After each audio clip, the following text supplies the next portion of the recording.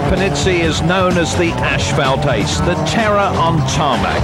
His is the name to fear, Peugeot's sealed surface specialist. All this, even when he came to rallying late. I waiting 24 years to start for my first rally. And I did only the Tarmac rally during 10 years and more.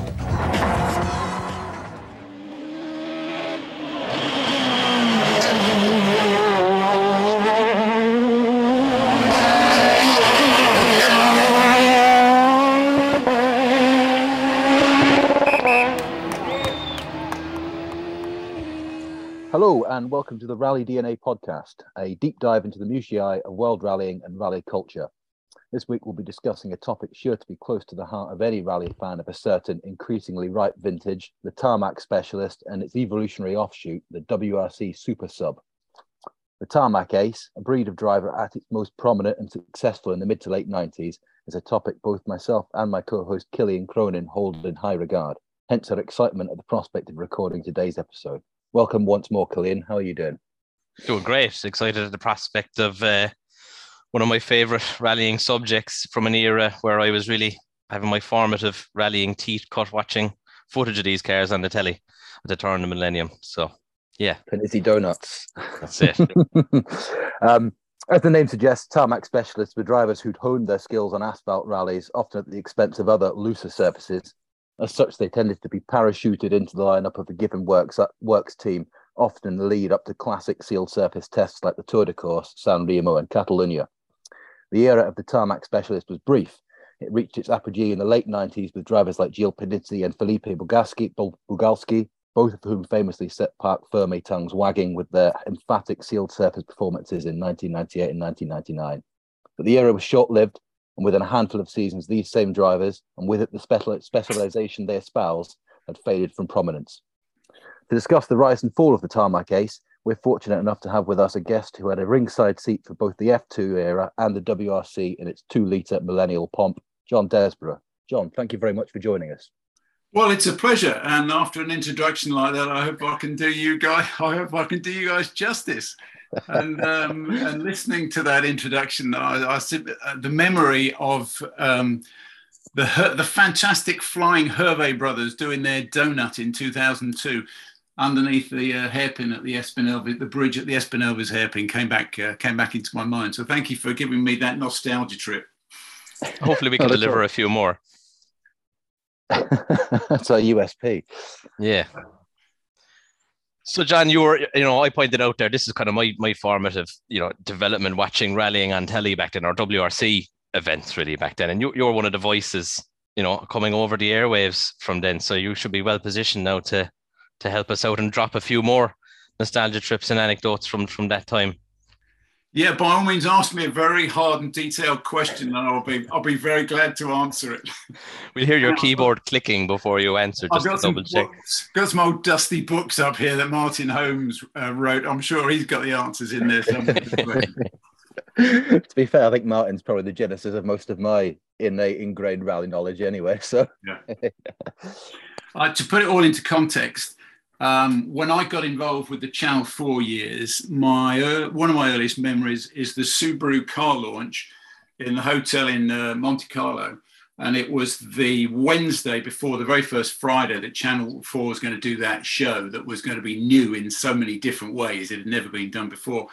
And the press officer for Subaru came up to me, whose name was Adrian Atkinson. And he whispered to me before the whole sort of shindig started. He said, "Desborough, listen, my mother-in-law doesn't know what a differential is, okay? Just remember that. Just remember that, will you, while you're doing your show?" And I said to him, "She's in good hands, because I don't know what a differential is either." And I've always continued on that basis. Wise words. Dear. Right.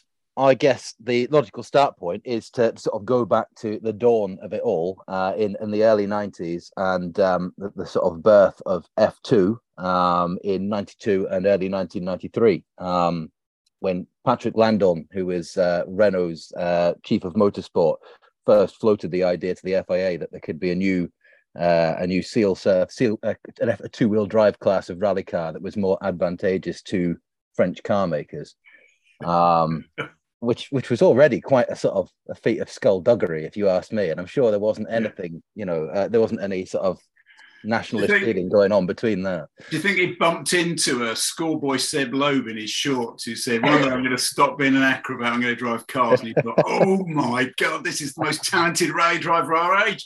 I've got to get a car for him." And the rest is history. Picked up the phone to Max Mosley straight away. He was FISA. It was FISA then, wasn't it? Yeah. So Max Mosley was FISA president at the time. Yeah. Just met this young lad. He was doing some backflips, but he said he fancied driving a rally car. Yeah. No, you can't call it F1. You got to come up with another name. Oh, we call it F2. And the rest is history. Oh dear. And yes, so it's fascinating origin. I mean, what do you remember, John, of that period? Again, I remember the established names of the World Rally Championship in the late 90s being monumentally fed up that anybody should come along and devise anything that should get in the way of what they were doing, that should steal the cameras and the hearts of people who are watching it, and have the cheek to go out there and, beat my Subaru and the man that I'm paying about $3 million a year to win rallies. And nobody's heard of that bloke over there and his kit car. But when you think about it, it was what everybody now talks about, I suppose, the bottom of the talent ladder. Everybody talks about staircases of, ladders and staircases of talent. And having had a little look on some of the online content of the early 90s rallying, just to refresh my memory, which of course my knowledge of all this is spectacular. I then happened across all these guys like Jesus Pouras and Philippe Bogalski, who of course, as soon as they'd kind of shown us the possibility of what could happen, disappeared. And the whole show that they created, the whole thing that they created was taken over, and they were never really heard of again. Well, I guess partly that was purely the fact that because of the amount of manufacturer money that had been sort of poured into F2 as a category was then either dissipated in the case of Citroën because they moved up the ladder to WRC, or Peugeot in that case as well, and then you either sank or swam as a Panizzi or a Jesus Pouras or a Bogalski, and some were able to develop and enhance their skill set, whereas others were pure sealed surface aces. Yeah, and with the origins being in France, and what we know about France and sealed surfaces and great tarmac roads, although they probably hadn't been to Killarney and Donegal at the time, so God bless them, they missed out on that bit of tarmac in the time, hadn't they? They thought that was bad. They should try, is it Cod's Head on a bad day? So the origins of it came from France, and I guess they saw what was going on with the Japanese cars and the domination of Japanese cars and what people were doing, and they just wanted a share of the pie. They just wanted, a piece of the game, if you like. Mm-hmm. And they probably had a lot of talent driving around in those small underpowered cars and thought, we need to get them onto the world stage. We need this to progress. And in many ways, that's what the French Federation has done down the years ever since. All those guys that we now know whose names begin with Seb, or are called Seb rather, they've all had a start with the French Motorsport Federation. So they know how to build a ladder of talent, and they know how to usher it to the top. And rightly so, and rightly they had the talent, but crucially, the problem, of course, with the manufacturers at the time was that they didn't have in the early 90s a four-wheel drive car that they could homologate and compete at the highest level with the likes of your Escort Cosworths, Impreza 555s and Celicas, which then, of course, led to the development of the Clio Maxi, with perhaps the OG Tarmac specialist showcasing the car itself in John Ragnati. Yes, and having looked, when you look at those names on in records and in books and pictures of them, they kind of fade into insignificance in a way. Or not quite insignificance, to be disrespectful, but they're not as well known as all the guys that then triumphed in a Group B era, or all the guys who were part of the World Rally Cars from '97 onwards. It's almost as if the people that won the battle wrote the history of what the sport was, and it wasn't those people. They were almost like the pioneers. And the pioneers are always the ones to get forgotten, because somebody with more money pushes them out of the way and says, right, we'll take it from here, guys. Thank you very much. But it was all, I suppose the future was always going to be with the best cars, four-wheel drive, the best aerodynamics you could get, the most talented people, and it was always going to be a race to the top. So two-wheel drive was always going to be left behind, but it did give us a lot of the names that he said struggling for those names, apart from Seb Lowe. I mean, who started in front-wheel drive rallying? Probably just about everybody. And that was the beginning of their great careers. Absolutely. And I think it's also the fact that no one appreciated, well, except perhaps Renault and Patrick Landon, how much of an advantage they were potentially building into the maxi kit car formula. Certainly back at the start, you know, I mean, there were you could run. I think your average kit car was about 300 kilograms less than a World Rally car. Come the end of the decade, you could be far wider, different suspension geometry, and of course, pretty much freedom to do what you wanted with an engine, as long as the OEM valve sizes were retained. So you could have to high heaven. And of course, this was in step with, limited slip diffs, really sort of, front wheel drive limited slip diffs either, certainly coming into their own. And no one really paid this much attention, at least outside of France, until they were forced to pay attention later, and in the 98 and 99. Yeah, and I have some quotes from 99 that we'll maybe get to when we start to cover Corsica in a bit more detail, because the tongues were indeed wagging. And even like the other advantages, Jamie, apart from the weight, the Clio Maxi was the first rally car to have a sequential gearbox as well. Trivia that. There you go. In the nerdiest pub quiz in the world. Is that the case? It was the first one. Wow.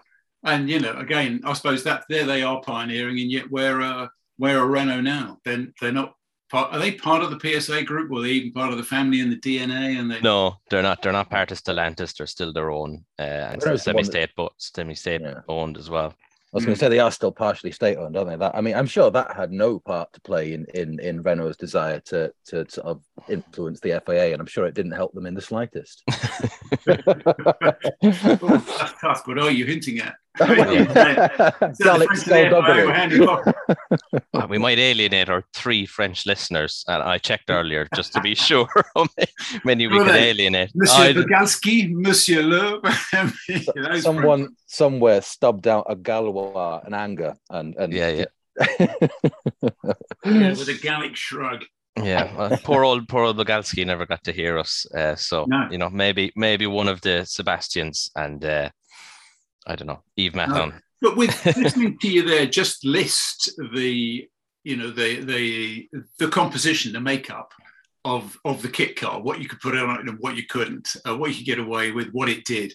I was listening to the end, got to the end of the list that you were reading, and I thought, yeah, fantastic. Let's get on with it. Let's build one now and enter it somewhere. What fun we could have with that. Can you imagine? I mean, there's a story and there's a film for Netflix right there about these lads that, put a car together like that, went out and challenged them all over again. And how foolish of the big established names in the sport not to know that these things were going to be an awful lot lighter. We're going to wipe the floor with them when it came to their beloved asphalt.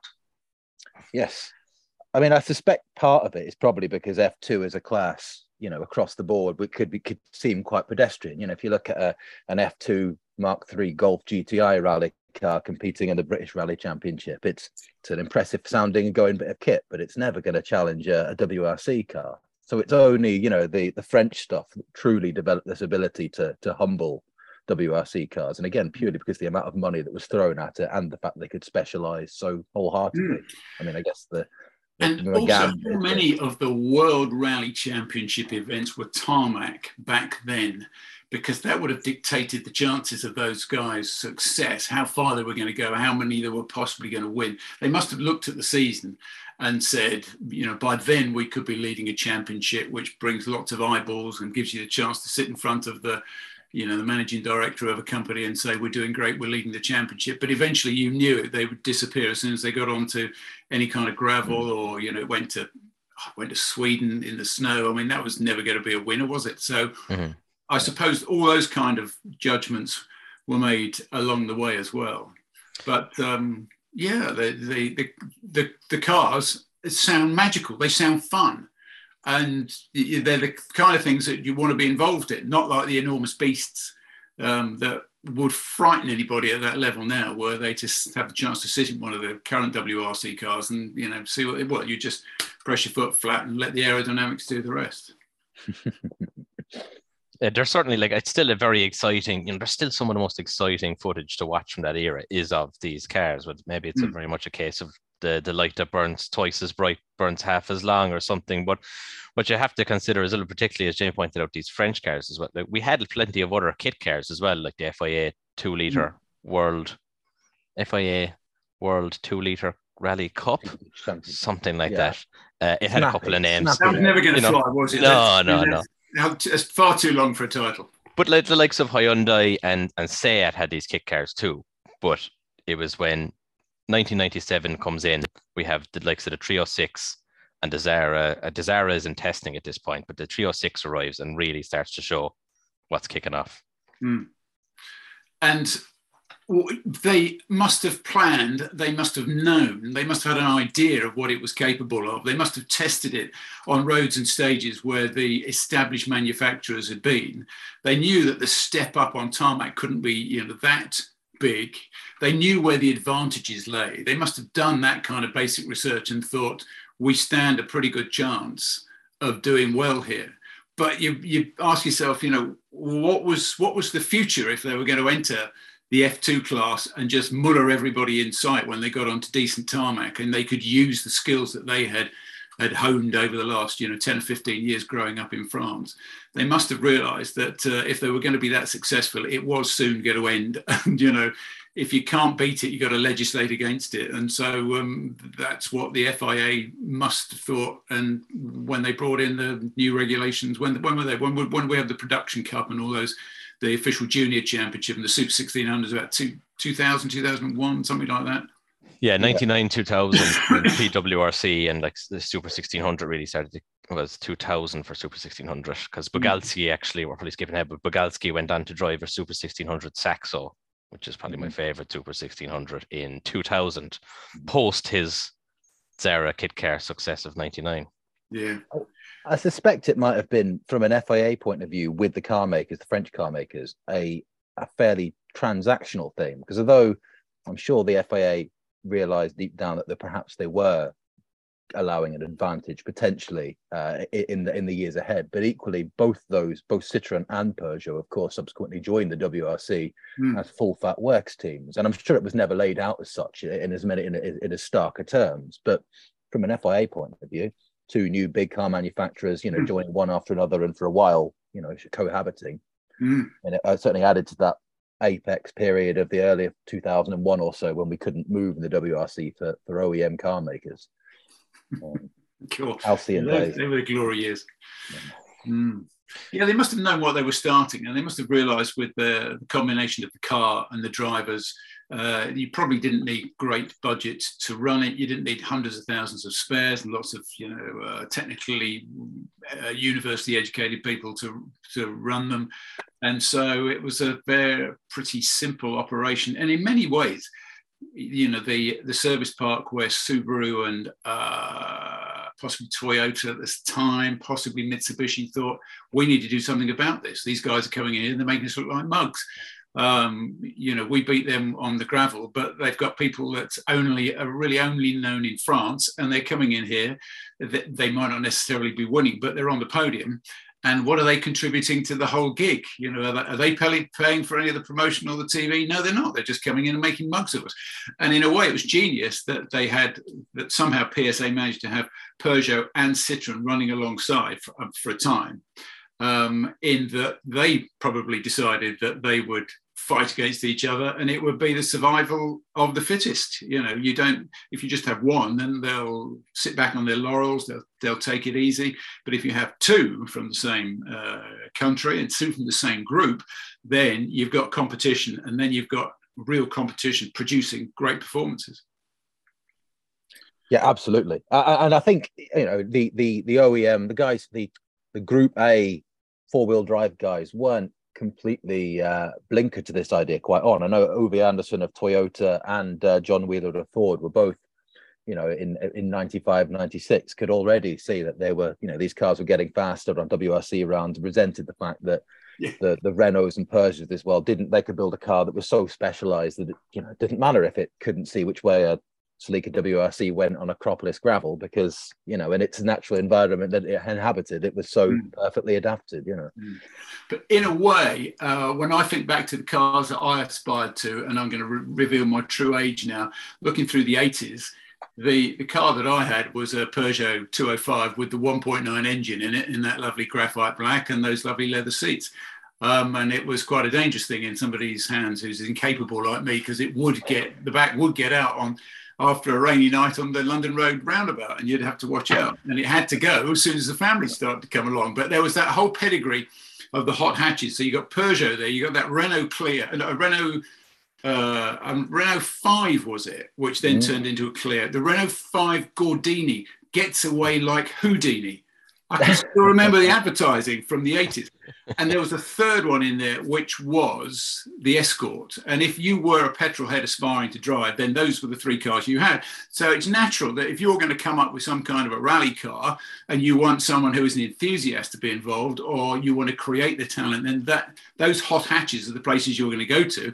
And 10 years later, the derivations, the cars that they have become are still there being competed in. I mean, I'd completely forgotten about that Peugeot 306 Maxi. In fact, it wasn't even on my radar until I looked at it as part of my research for this evening, gentlemen, and found Vicky Butler Henderson sliding around some airfield and, you know, talking to camera while she's got opposite lock on, and saying, well, they took out the CD player, and they took out the air conditioning, and they took out the central locking. And I thought, yeah, and that's why nobody bought the thing, because those were the essentials of, you know, a 90s car. But it was a rally car. It was a rally car. And at that time, you know, what was rallying and the World Rally Championship? Colin McRae was just appearing for us up here in this part of the world. And, well, he was in a Subaru. We'll go and get one of those. That's the car to have. Which was so popular apparently in the late 90s that it was the Ram Raiders car of choice. Did you hear about that? Did you read about that one? If you wanted the button from the Escort Cosy. If you wanted to go down to the shopping estate, you know, and Ram Raid Currys and go and get yourself a free compact stereo, as they were in those days, then you took a Subaru Impreza, and the police cottoned onto that, so they went and bought a load of Subaru Imprezas to go and catch the bad guys who were getting away, having raided the Currys shop down. It probably wasn't known as Currys in the 90s, but you get the picture. Was that what you were doing before the Channel 4 gig? No, before I stepped into Richard Burns's Subaru in 1999, which I think was that car, that particular Subaru, I hadn't really known what the World Rally Championship was, but that sitting in Robert Reed's seat going around Cornbury Park when I was at Sky News, that was a life changer, because up until then I'd spent my time trying to convince them to get interested in Formula One, because I thought that was the place to be, with all those, you know, Mansells and Hills and Coulthards floating around. That was a place to get in. There'd be some good stories there. But once I'd sat in a Subaru, four-wheel drive Subaru, that my life changed. My priorities in life changed. My car desires changed. I no longer wanted that Peugeot 205 anymore, because, you know, four-wheel drive was what it was. Boxer engines, whatever the hell they were. That's the thing. You've got to have those. It's got to have STI on it, or be a grey import. So at that point, I don't know how they did it. I mean, I remember David Richard once saying to me, the boss of Subaru, or possibly STI, said to me once, David, you realise that 10 years ago, before we went rallying, I just produced boring agricultural equipment and tractors. And now apparently I produce the sexiest car on the planet, which was the blue one with the gold wheels.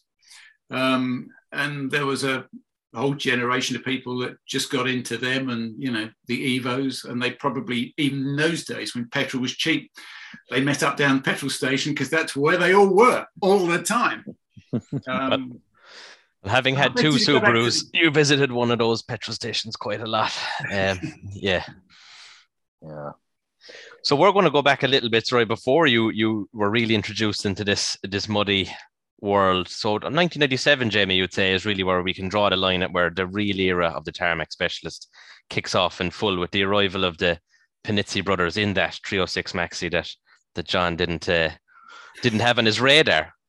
I think it also helps that that's when the first year when the much hated and maligned rotation system was kicked to the curb, which meant that, you know, any tarmac round still on the championship would count and would therefore be, you know, would get up the noses of any all-wheel drive cars competing.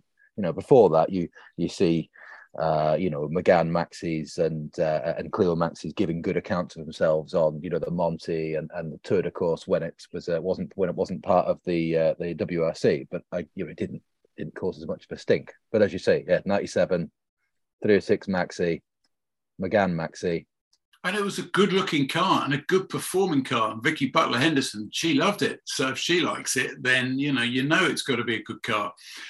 But it had come after that 205, and you know that 205 was one of those hot hatches.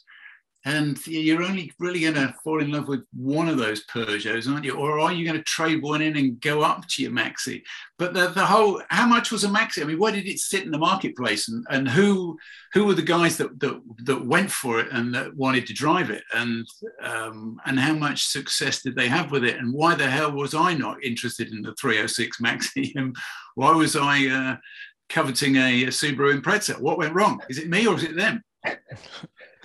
I don't know. Maybe the 306 Rally, perhaps in terms of the road going marketed car, maybe wasn't quite as wild enough or screamy enough as the other car homologation cars that were coming from Ford and that at the time. But you know, they gave us the 206 afterwards. I mean, you have also. Sorry, go on. No, I was going to say the 206. Well, not quite homologation special, but that bumpered. Grown bumpered 206 that came after the 206 WRC wasn't quite attractive either, was it? It is. The point you make is a good one. It's down to the look of the car as to whether people will go for it. And to hark forward to that Subaru Impreza, the noise that comes from the exhaust tailpipe as well. And maybe, you know, Subaru had learnt the lesson that a car had as much of its character was from the sound as from the sight. And I bet a lot of money went into getting the noise of the car as it went by correct. A lot of money spent on all those high-grade sports cars, getting the noise of the engine just right. Aston Martin probably spent a fortune on it. Whereas, you know, Citroën and Peugeot, maybe their priorities were different. Maybe they were after, you know, people like us.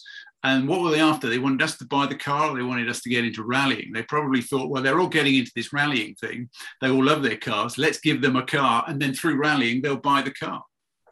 Yeah, well, I think that's it with the French manufacturer's approach. It wasn't really to sell a special model as in so much it was to market the whole range and just give more visibility to the range of the 306 or the Zara as a whole, which really lends itself forward to what came in the WRC rules later when people could enter with any car as such. It didn't need to have a four-wheel drive turbocharged road going variant in advance. So I guess they were probably a bit ahead of the times in some of that. Absolutely. And the thing you mentioned about price is actually relevant in terms of the kit cars themselves, because eventually these things came to be, you know, cost hundreds and hundreds of thousands of pounds, very nearly as much, if not more, than a second-hand Impreza 555 or WRC. And if you're an independent team trying to compete in a national championships, what are you going to choose? Are you going to have the four-wheel drive, slightly second-hand car that can compete across the board, or are you going to have the peaky, ultra specialized, highly complex, hard to run of Maxi, Yeah. which is late on the line. But yes, I mean, I think you're right. 97, definitely the first year of it being truly was global in its appeal, Gillian. But what happened to all of those F2s and all of those kit cars, all of those 306s? Are they now in private ownership? Loeb has one. They must be, they must be fun to drive. They must be subject of a great deal of curiosity with people if you turn up and compete with it. Are they welcomed, or do you find that the whole game has gone manufacturer crazy, that everybody now, for instance, I'm probably even old-fashioned with this, once you'd have an Opel or a Vauxhall Adam, or I don't know what else is run on the British Championship. If you turn up with a 306, what's the reaction, do you think? Oh, I mean, you wouldn't be able to run it these days, I suspect. But I picked the world would love it, wouldn't they? But only a handful were built anyway, and they quite rapidly, I think, were hustled away into private collections, probably because people realised what they were worth and that they were sort of so momentous in terms of what they marked in rallying. But yeah, I mean, I'm glad I saw McGann Maxis competing, in the RAC rally back in the day, even if it wasn't in the natural environment. There was a lot more McGann Maxis built compared to like the 306s and the Zaras, and there was no customer program for those cars compared to, say, what ProDrive were doing with X-Works cars. Well, just offloading them to Ireland for the most part, but the retirement home for ProDrive works cars in the turn of the century, or the turn of the millennium. But so yeah, they're very small numbers, particularly with the Zara and 306. There's a good few McGanns built, and a lot of Clio Maxis built as well. But that was more specifically for the French national championship for the most part, I would believe. Who were probably still hooked on Tarmac for some reason. Never got off Tarmac really.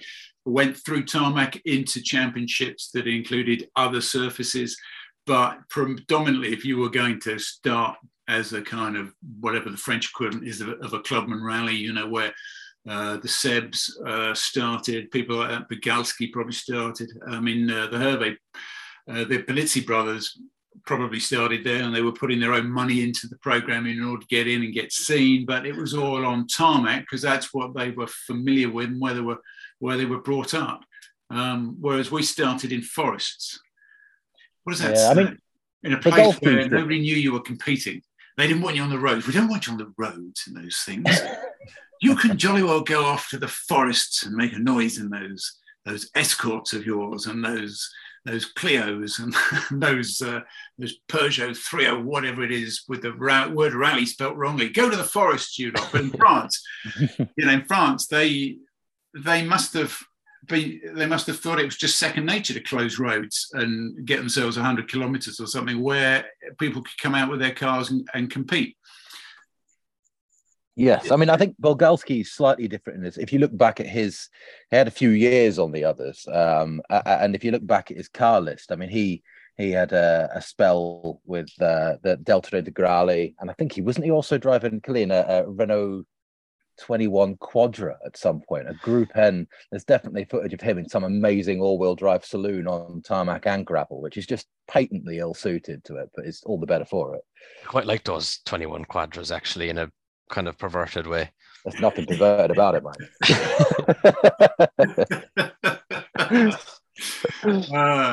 Hush with your language. Wash your mouth out talking like that.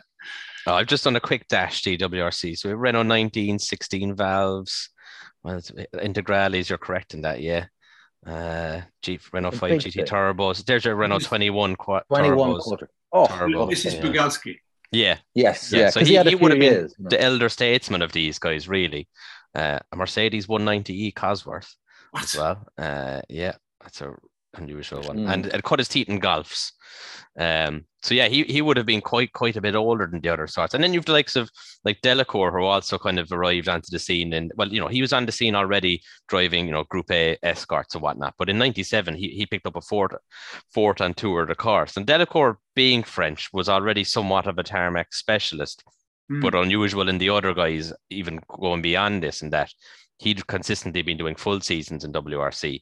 But I think he saw the chance now to pick up a few more victories I mean, that must have been quite a brave move. Looking back, we all know it paid off. But the idea that, you know, from Delacour's point of view, you'd go from running an Escort Cosworth in '96, you know, being effectively in a works team, to taking a punt on this little known front wheel drive project. You know, it paid off, and I'm sure there was perhaps a knowledge of the 206 WRC program in the future, which probably played a role in convincing him. But at the time, that must have felt like a big stab in the dark.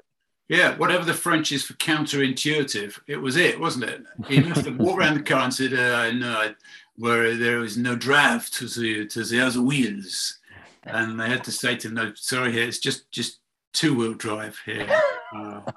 Francois, sorry about that, mate, but that's all we got. But this is what the kids are going to be getting into in the next year or two. And in actual fact, they were right, weren't they? Except there's this tall bloke called Desborough who'll never ever get into these things, but we don't need to worry about it. but you know, Delacour and Bogalski, if they were the kind of the seniors of this team, then, you know, behind we've got the fabulous Panizzi brothers and this kid who's probably still doing gymnastics, who's 5'2", God bless him, and still got 9 world titles ahead of him. And maybe they thought, okay, so we can take our established French stars who are, what were they, in their sort of mid to late 20s or something, and we can get them into this program. And we are thinking now seriously at board level that we're going to have a go at getting to the World Championship. But, you know, along comes this guy, Seb Loeb. And I remember meeting him for the first time in Corsica in 2001 when we were doing all the pre-shoot material for the very first Channel 4 rally show. And he didn't win because he was in a kit car, I think, in Corsica that year in 2001. I think, was it Bugalski's? You can look that up on that very good website that we know and love. You know, the one that begins with an E and ends with a C. I think Bogalski won that one. I don't think it was a Puras win 2001 in Corsica, was it? You know this. You know, no, Bogalski had an accident in Corsica in 2001. Who won that? I can't remember. I was there for the first couple of days and I pushed through and I said to him, Seb, my name is John Desborough. I'm going to be doing the rally coverage of Channel 4. And I got pushed out of the way. I got pushed out of the way. And the person who was shoving his way through was a man by the name of David Richards, who wanted to get in and get introduced to this kid, you know, even earlier than I could, because I guess he must have seen how the sands were shifting, where people were going, where the money was being invested. And Subaru did try to hire Loeb at the end of 2002 or 2003, I think it might have been, and were prepared to give him an awful lot of money, and sent George Donaldson to go and get his signature, who, you know, even to this day will tell you that he had everything on the contract bar the actual signature, because Seb Loeb, I think, said to George, that's an awful, he said, that's a lot of money to pay me for a season, for a rally or something. And he said, no, Seb, that's what we're going to pay you every season for 3 years if you sign the contract. But he took it back to Citroën and said, listen, those upstarts from ProDrive have offered me €5 million or whatever it was a year. And Citroën said, well, we can't have that. We'll give you $6 million.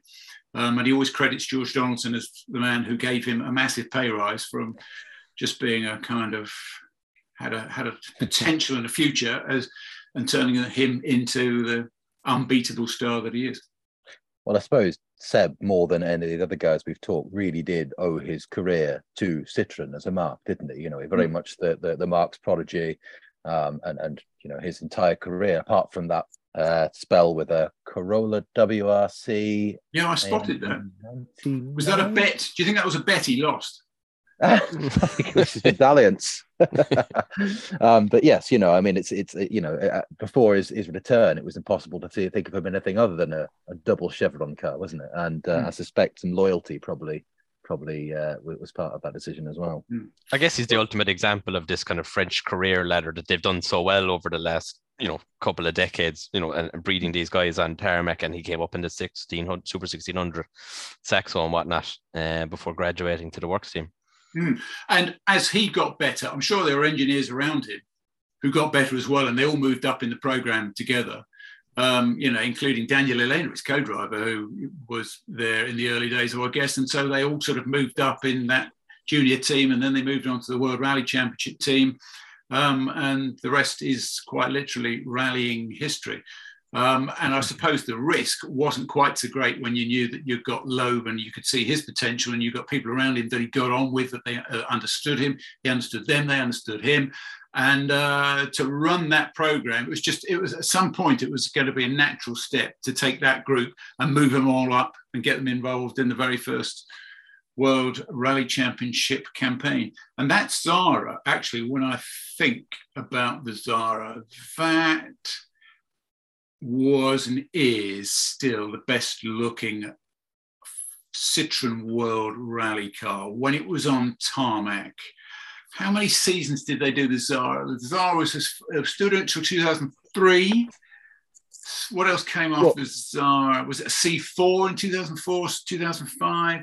Never liked the look of that. But the Zara on tarmac, that was a beautiful car. That looked the business. For sure. And before Citroen could be ready for the likes of Loeb, they arrived in 98 with the Zara kit car, ably piloted by Bogalski and Puras, and they got a WRC debut result of 5th in Catalonia. And this is really very much the origins now of this team and car that gave us this Loeb success. The kit car had been in development in 97 to 98. And then the ire of the other teams was really starting to become apparent at this stage, wasn't it, Jamie? Yes, absolutely. I mean, but by 98, it became fairly impossible to ignore the pace of these cars. And you say guys like, everyone forgets Jesus Puris, and I don't know why, because he's got the best name of any rally driver in the world, Pure Jesus. And then, as I'm sure we'll get to, the idea that Citroen, in the background of the Zara kit car, were fermenting the Zara T4 program, which was the all-wheel drive, almost test bed for what would become the Zara WRC. Although, of course, there are a lot of differences. And that's the car that completely wiped the floor with the French National Championship in 2000 with Bogalski. But before that, of course, we've got the apex of the kit car era at 1999, when the F2 guys really did start, throwing egg on the faces of the WRC chaps. Yeah, because in this stage now, Bogalski is going to win 2 events in 99 in the Zara kit car. Now, the sun is starting to set, but this is really the peak. And it's funny, Nick, when we look back, because I don't know, I had this kind of, Jamie, we talked about this, the 306 is everyone's best remembered winning, or, as the winningest or the best kit car, but John's arrived to kill that notion. But the Zara is, of course... No, I don't want to kill any notions. Oh, dear. But the Zara is the only one to actually have won a WRC event, of course, isn't it?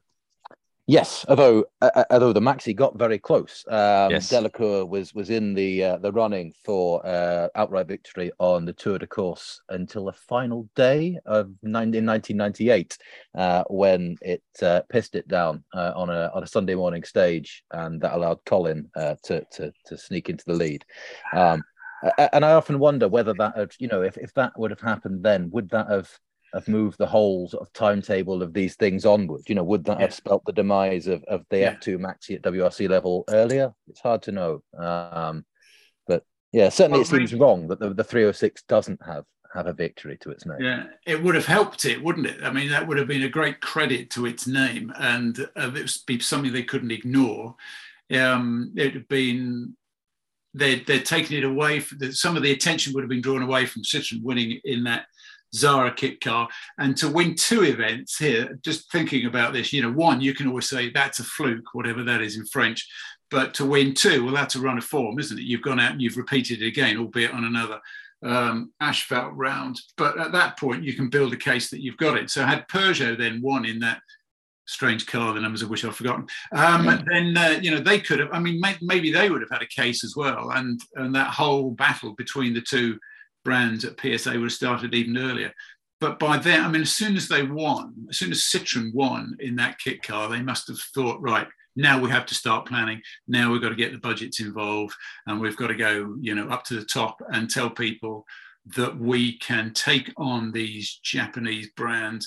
I'm thinking when you were talking about, you said it was the kit car was almost like a test bed for what was going to come later on. Well, VW, when they entered the championship in whatever it was, 2012, 2013, something like 13, that. yeah.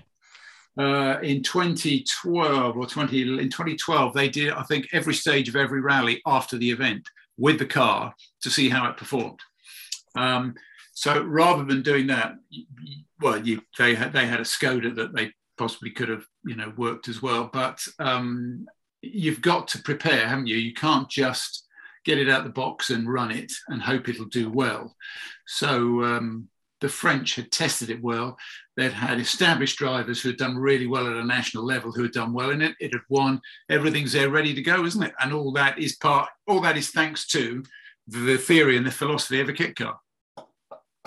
In fact, I'll tell you what, let's go even further than that. Sebastian Loeb would not be the multi-zillionaire that he is now if it had not been for a kit car. There you go. He owes it all to a kit car.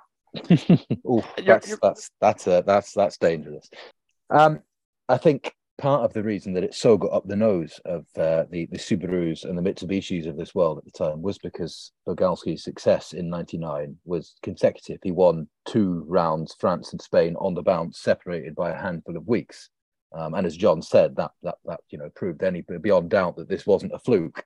But it also served to sort of really, I think, align the forces against the idea of continued F2 Maxi success. Now it's no coincidence that '99 is the last year that this was able to happen.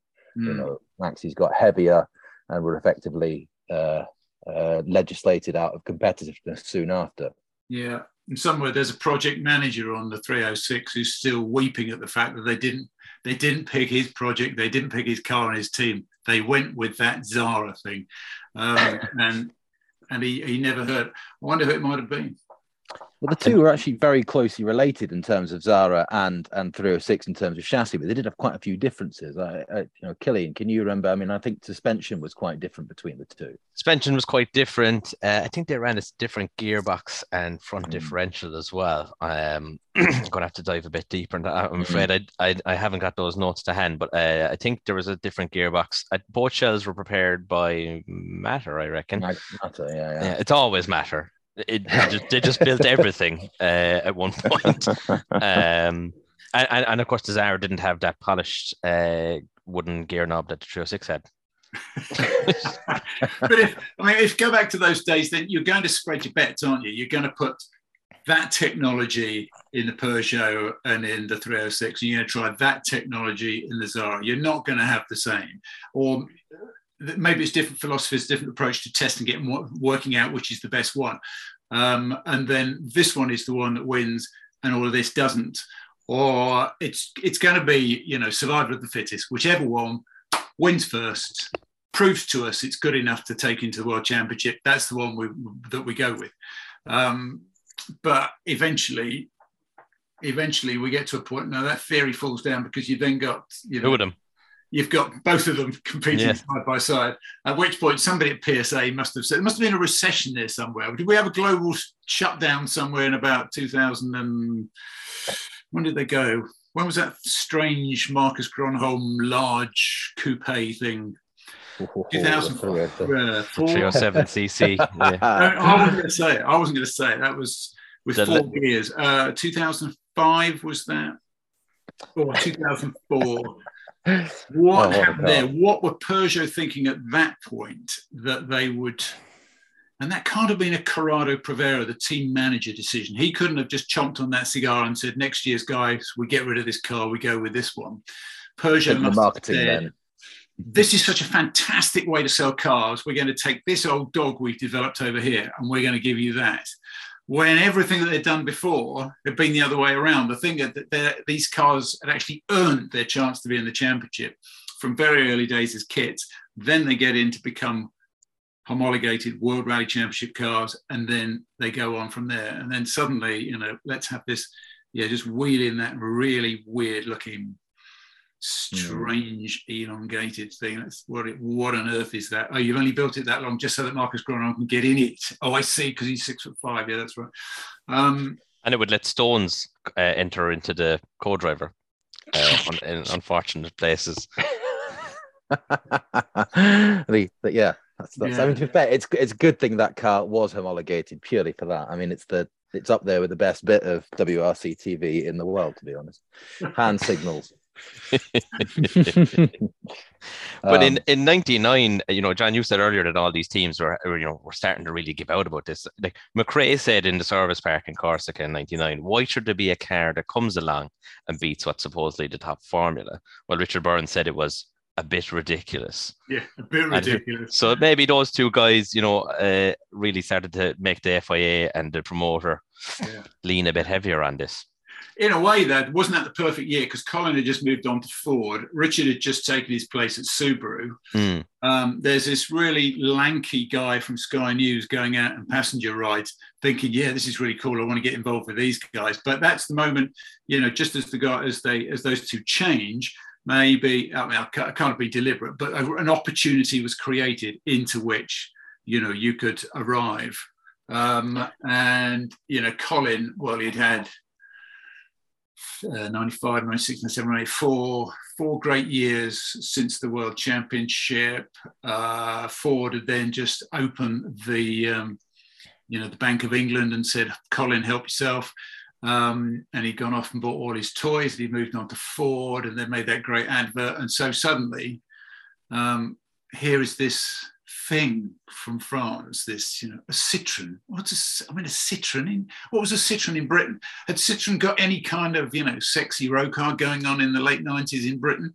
No, we were all driving around in Imprezas, with lovely exhaust notes, or we were driving around in Evos, and we were in debt to the bank for thousands of pounds for all the petrol we were putting in the things. The whole Japanese thing had taken over, the grey imports. We all wanted the 4-wheel drive thing. We didn't have a Citroen, and yet here you were with Citroen and Bogalski and Jesus Puras showing where the future was, and we didn't pick up on it.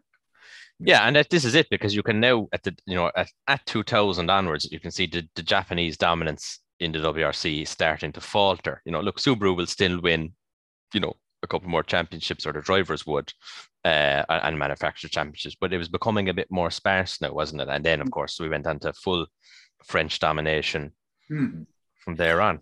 And by 2003, they were ready. They won the manufacturers in 2003, and Petter won his championship. But the theory was Citroen had said, don't worry about the Drivers' Championship, old son. You'll win that one next year, because quite honestly, we're sitting on the future.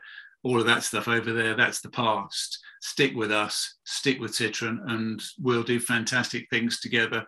And they did. And I imagine often that 2003 championship was just relinquished to Pett. It could quite easily have been another low championship, but it wasn't. I mean, I think part of the reason that Citroen were able to be so successful from the off was because of the T4 Zara. It was it was quite a bit of skullduggery, if you ask me, to be able to develop an all-wheel drive rally car. And I suppose it was just them willing to spend the money, but not for WRC success, just for the French National Championship. And although it wasn't a world rally car, it certainly had all the attributes, and it meant that come 2001 onwards, they really were able to start off in a deeply competitive position, which probably mattered more to Citroen than Peugeot, given prior to this, Citroen's history in rallying was a bit patchy. I mean, the last top tier car before the Zara WRC is a BX4TC, the Group B one, which is the worst Group B car of them all. But you love it. Oh, of course, But then for that very reason, I'm an automotive pervert, so my. Did its headlights conform with the regulations? That's the other one that I was thinking about. That was 66, and where they threw out the Mini because the headlights is all wrong. Wasn't it a Citroen DS that won that year? Something like that. I can imagine it was, yeah. I mean, if you go that far back, there are all kinds of quirky results, aren't there? There's Beatles winning the Safari and stuff like that. It all gets a bit wild. Yes. And I guess this kind of brings us neatly with Seb being the thread through to the partially for the demise of the tarmac specialist, because Seb Lowe proved that it was no longer okay or acceptable for a works rally driver to expect to earn a contract purely based off of his ability to get a podium twice or 3 times a year. You had to be able to expect to be able to do it week in, week out on any surface. So we got the super subs instead. Yes.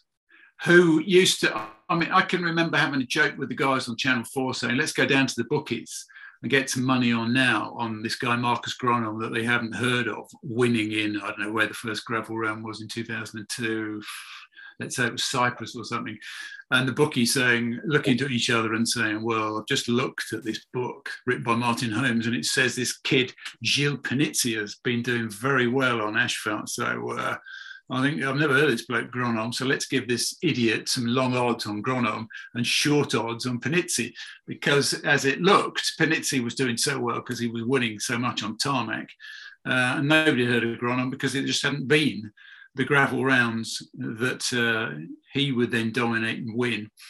And the Panizzi brothers used to annoy me because they ruined my arrival in this sport. Here I am, gone to Channel 4, begged them to give me the gig. I get the gig. We go on long distance rallies. I turn left on all these big planes and somebody hands me a glass of champagne, and rallying is now making money and it's glamorous. It's fantastic. And then I'm going to go watch Colin and Richard win all these rounds of the World Championship. Dream job. Thank you very much. Just hand me the big Cuban now. And it never, you go to places like, Corsica, or we go to San Remo, or we go to these Tarmac rounds, Catalonia, and then the Panizzi brothers would turn up, and Panizzi would win. And it was a dreadful interview. One of the great clips of one year, I think it was 2002, was him trying to describe a bird coming in through the air duct and landing in the car. And he hadn't got the word in English for the word bird. And we just turned him into, an idiot of the coverage. Here's this, look at this strange French bloke who, apparently cheats as well by cycling the stages with a wig on. And he doesn't know the word in English for bird. What a fool. Huh. But he was good in that car on tarmac and was untouchable as well. Well, yeah, in from 2000 to 2003, Panizzi won 9 WRC events, all on tarmac. So 3 San Remo, 2 Tour de Corse, and 2 in Catalonia, and they were his only WRC victories, all on tarmac. He was leading the Monty in Prezza in 2000 as well, wasn't he? I believe. No, before he crashed out on the final day. There was definitely when he had a private in Prezza WRC, and showed that it wasn't just all front wheel drive. How do you think he'd get on with Croatia or Japan this year is going to be on tarmac? I'm just thinking that strange event that we were very glad finished off the season at Monza. I wonder how he would have done there. If we could get him back, get a vintage Gilles Panizzi and his brother back to compete on these rounds now and see how they would deal with that sort of tarmac. It's just a crazy thought that if somebody else gets the next round of drinks in, I'm just thinking, I'll fill the conversation before he gets back to the table. Yeah.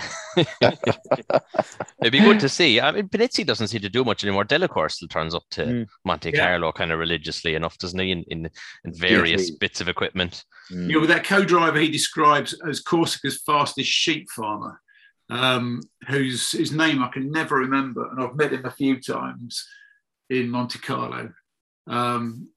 A great character that I tried to recreate in one of those stories that I wrote and put into those World Rally Championship books, which I must send to you, of course.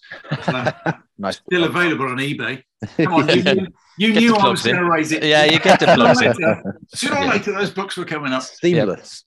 Plug away. We'll insert some more at the start and at the end. If you want, we'll record a separate ones lately to drop in at the start and the end of the episode.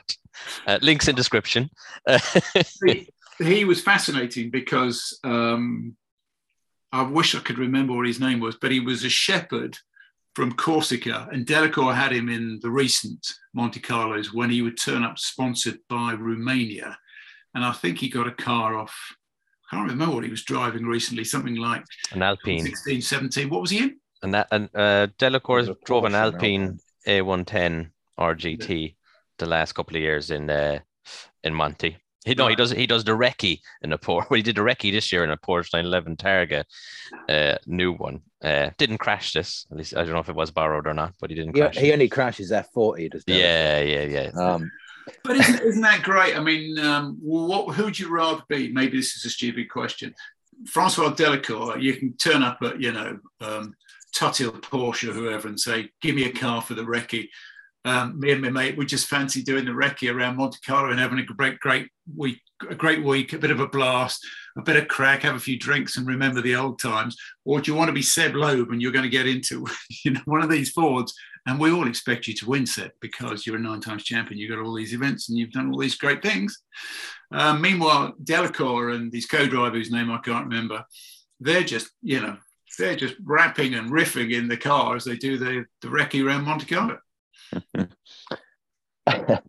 And I suppose the super sub era, that's a very, very short one, effectively 2001 to 2003, because from 2004 the FIA mandated the closed the idea of having a third WRC car as a sop to rising costs, and it meant we saw less of guys like Stefan Sarrazin, who's the one who always sticks in my mind. Yeah, he has a one-time F1 dalliance. He has an interesting career. A lot of circuit racing, Le Mans and GT racing. Yeah, he raced in Formula One with Minardi. Was it Minardi? I was going to say Tyrrell, but yes, no, absolutely. What a guy. I remember him he did superb stuff in Impreza WRCs and the Tour de Corse. He's probably like the last of the super subs, really, or we're probably skipping, but because who were the others? I mean, who would have started it? Who was the first super sub, do you think? Well, I guess I was going to say to you, put that one to you, John. You were there at the time, kind of 01 to 03, when these guys, these ex-Tarmac masters, they're still Tarmac masters, but they were now being drafted in for part-time drives, but in the WRC cars rather than specialist equipment. What was the kind of the mood back then? Like, I mean, like Panizzi and Delacour were doing full seasons, admittedly, but you've got the likes of Jean-Joseph. Yes. Would he be one? Simon Jean-Joseph, absolutely well known in the past. Who I think still does gravel notes for Seb. No, not Seb Ogier. He's still involved somewhere in the shadowy backgrounds, working with someone. I can't remember who it is. It might be Seb Ogier.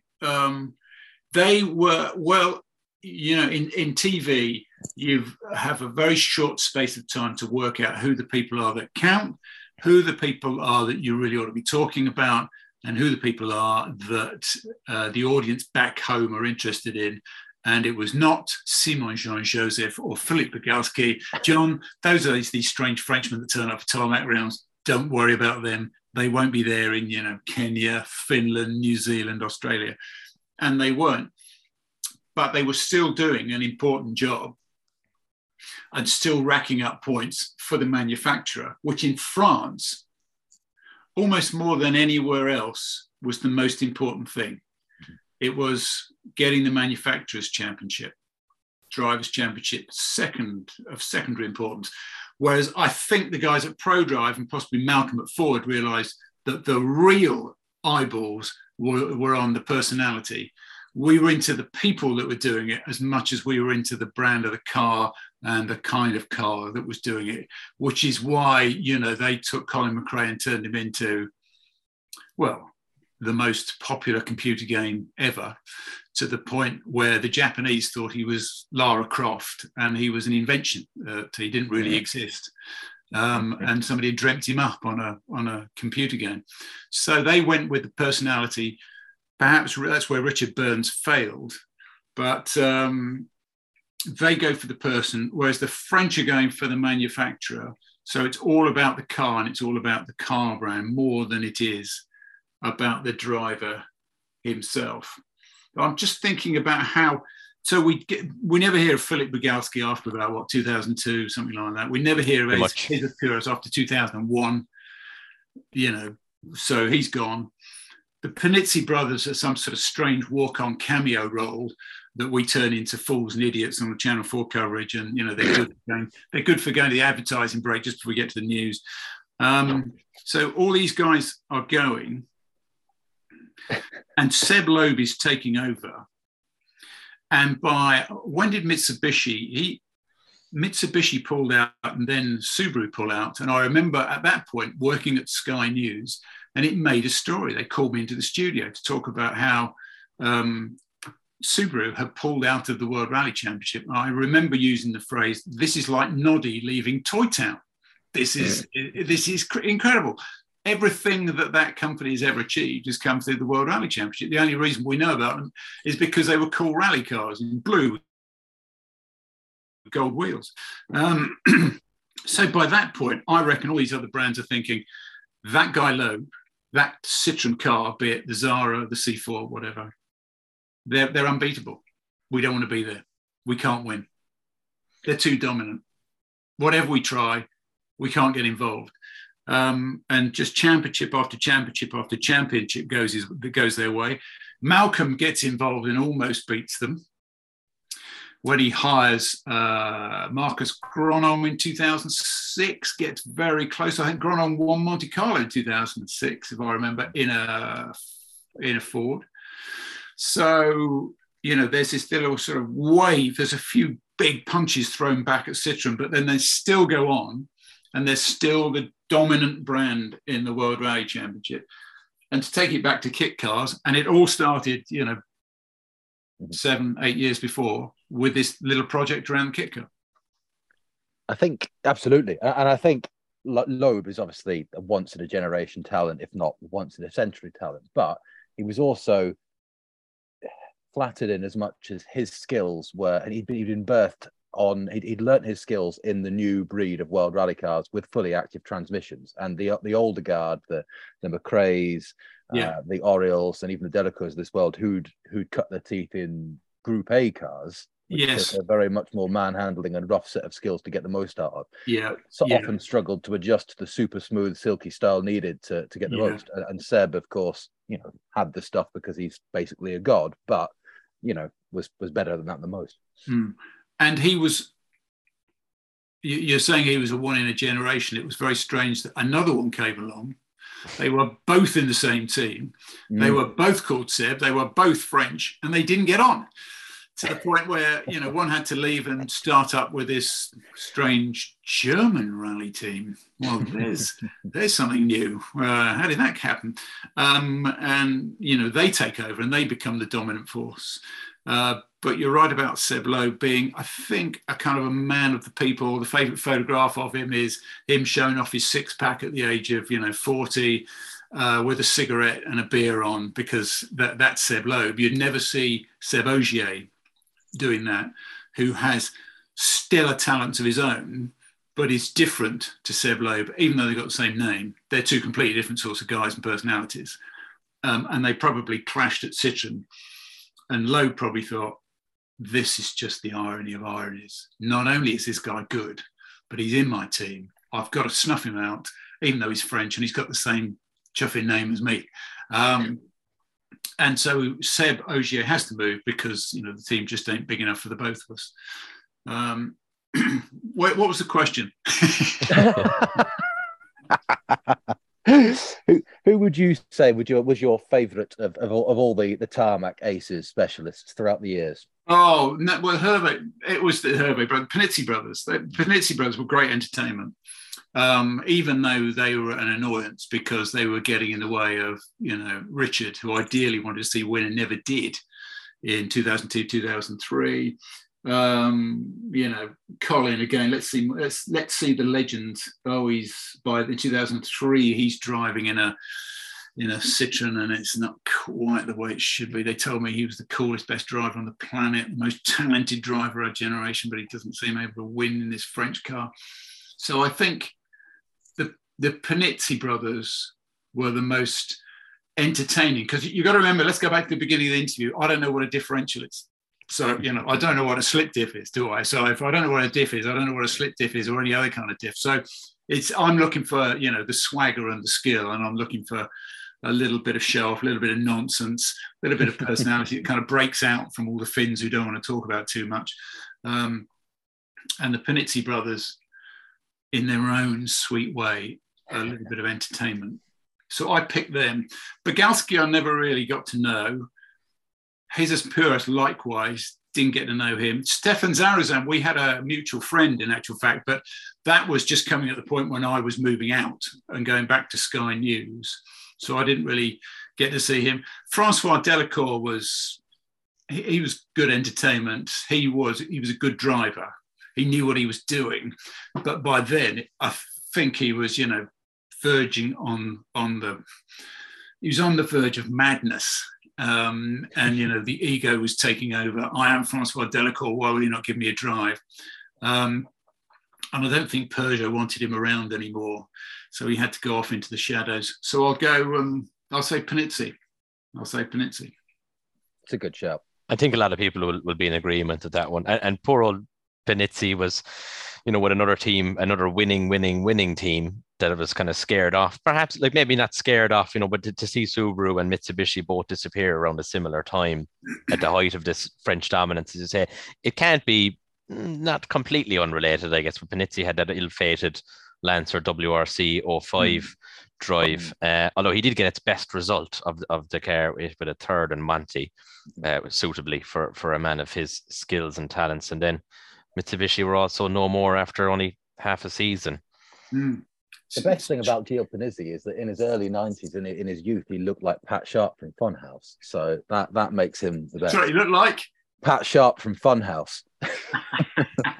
He's another mutual friend of mine. I'd never ever thought of that, but you're absolutely right. And he also had a spectacularly beautiful wife with dark hair and brown eyes, I think it was. She was ever so slightly taller than he was. It did make you wonder, You think, hey, Gilles, you've done well there. Man, you've done well. We don't know who you are. You're a bit of a lunatic. You don't know the word for bird in English, but you... well done. Very good. We definitely scuppered any hope of Panizzi coming on the podcast in this episode. Hey, he might be a big Funhouse aficionado. Who wouldn't like? I don't even get that reference, so I don't understand that one. I don't get that one, I'm afraid. Yeah, Funhouse was probably a very British thing. You missed nothing. Fair enough. Well, yeah, I think that probably brings us through that pretty neatly, isn't it? I guess, Loeb really the one who kiboshed the whole notion, and obviously changed rallying completely as well in other ways with his kind of the more professional athlete kind of vibe, but really put the final nail in the coffin of this French tarmac master, because he was just a master of all. Which is what you had to be able to do if you wanted to be considered a champion. You had to win on every surface. You got to do ice. You've got to do tarmac. In many ways, I think if you slipped another tarmac round into the championship, I'm trying to think how many there are now. It might swing the balance again, but you'd have to win on tarmac and you'd have to win on gravel. Back in the day, when I think that the techniques between the two were entirely different, whereas now, to a greater extent, you just floor that right foot and let the aerodynamics take over. With all that power and that strange hybrid thing that, again, is in the same reference book as differentials. I haven't picked it up, I haven't read it, and I don't know what it does. Well, we'll see how Rally Japan goes this year. That should be an interesting one to watch. We should be back there. Should have been back there. New Zealand, we finally got back to as well. And, well, who knows? Maybe that'll light things up. There was talk of Subaru coming back.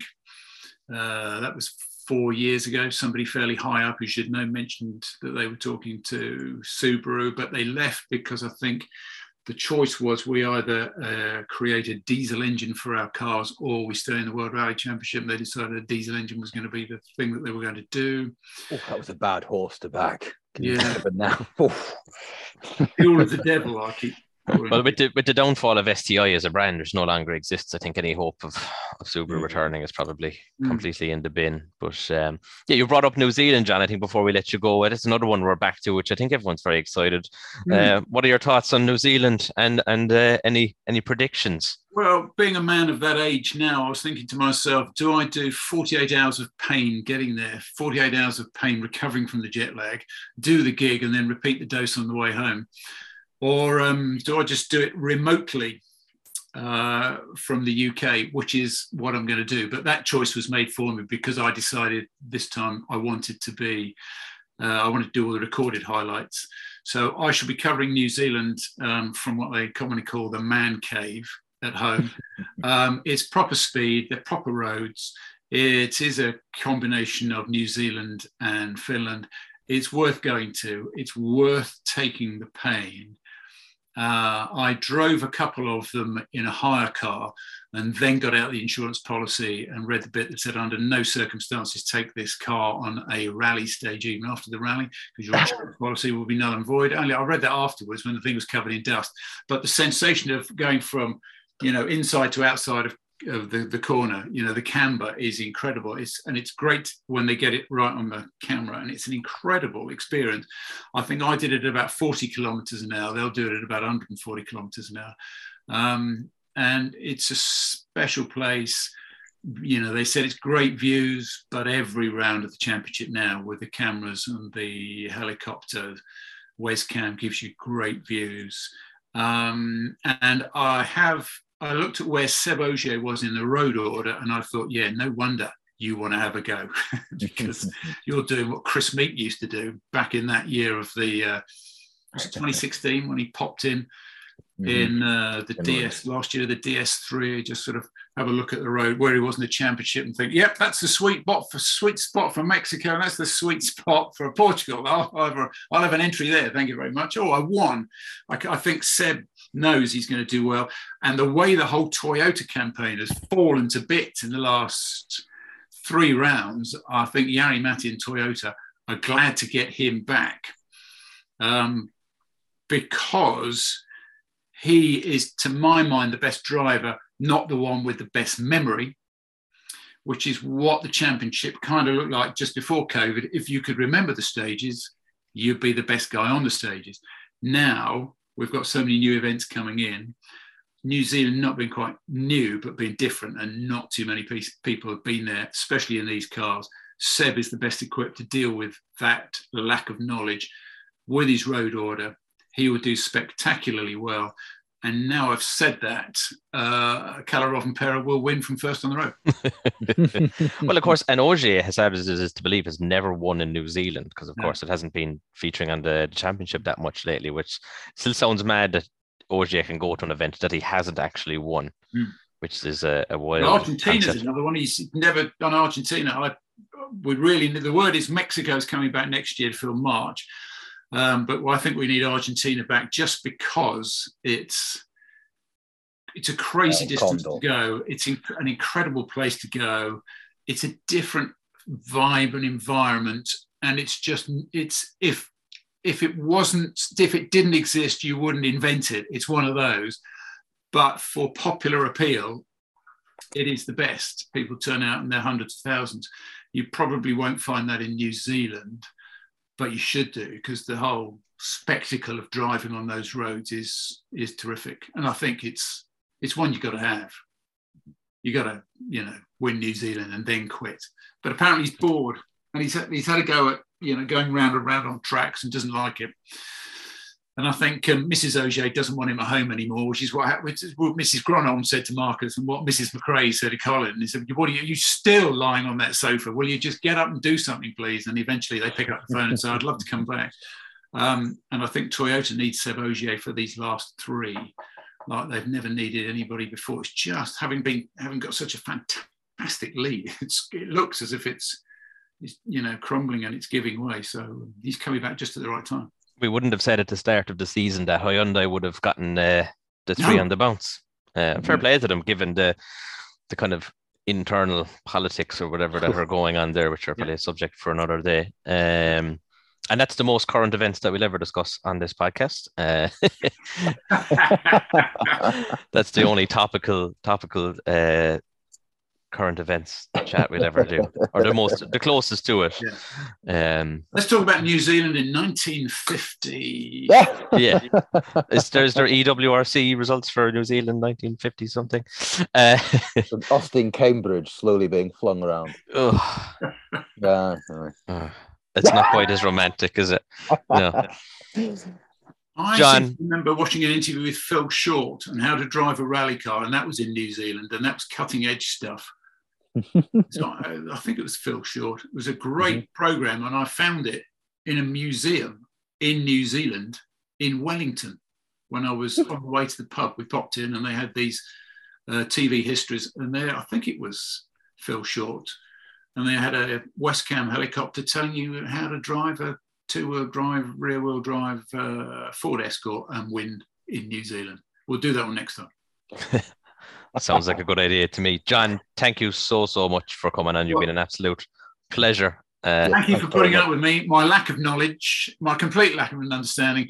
But just for my own self-respect, when I said, the story about I didn't know what a differential was, I was just kidding you along. Of course, I know what a differential is, for goodness sake. It's been a blast. Thank you for asking. Thank you very much, John. Really, really appreciate it. Cheers, mate. Really appreciate it. We'll certainly talk again soon. And do you want to get another plug in before you go? Plug that book, quick. I'd love to plug that book. There's still 1 or 2 copies available. And what the theory was, we're under COVID. I can't go, I can't travel. So I will recreate as a fiction everything that I've seen before. And I'll really make it dirty. There'll be deaths in it. There'll be drugs in it. There'll be all sorts of shenanigans, which I was convinced were going on anyway, but weren't, because the sport is very clean and it's not very naughty. And I'll turn it into some stories that I'll put on Kindle. And then a mate of mine says, you might as well publish them, self-publish them and sell them on. So I've created my entire parallel universe from the golden age that I call it, which for me, I'm very sorry, goes from 97 to 2017. That for me is where the golden age of rallying is. And the hero's car is blue. It has got gold wheels and there is a Frenchman in there, but he does get beaten. The first book is called Breaking Point. See what I did there. Second book is called Heat Soak because it ends in Greece. See what I did there. And there are 3 stories in each book. And I think if you can find me on eBay, they're about a £5 a go now. And I'll gladly sign one and post them off to you. Thank you very much. Thank you very much. John, thanks for joining us. Jamie, thanks for doing a cracking job as always. And thanks everyone for listening to another episode of Rally DNA.